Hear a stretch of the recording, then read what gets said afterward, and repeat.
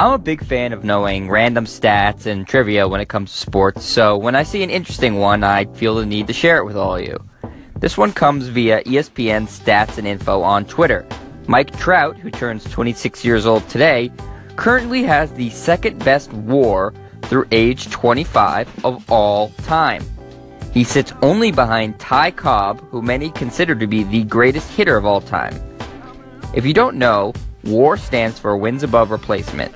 It's a complicated formula, but essentially it boils down to how much better or worse a player is than the average player at that position. So a player's WAR calculates how many games more or less you are worth to a team if you would be replaced by the league average player.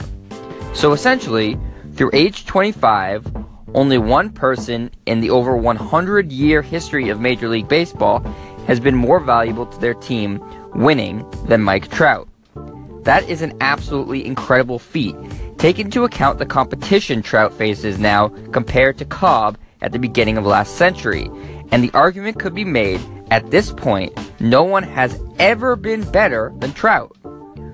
Through his career, when he came up in the big leagues in 2011 for the Angels, Trout has a .309 lifetime average, 190 home runs, 156 stolen bases, 548 RBIs, and his next hit will be the 1,000th of his career.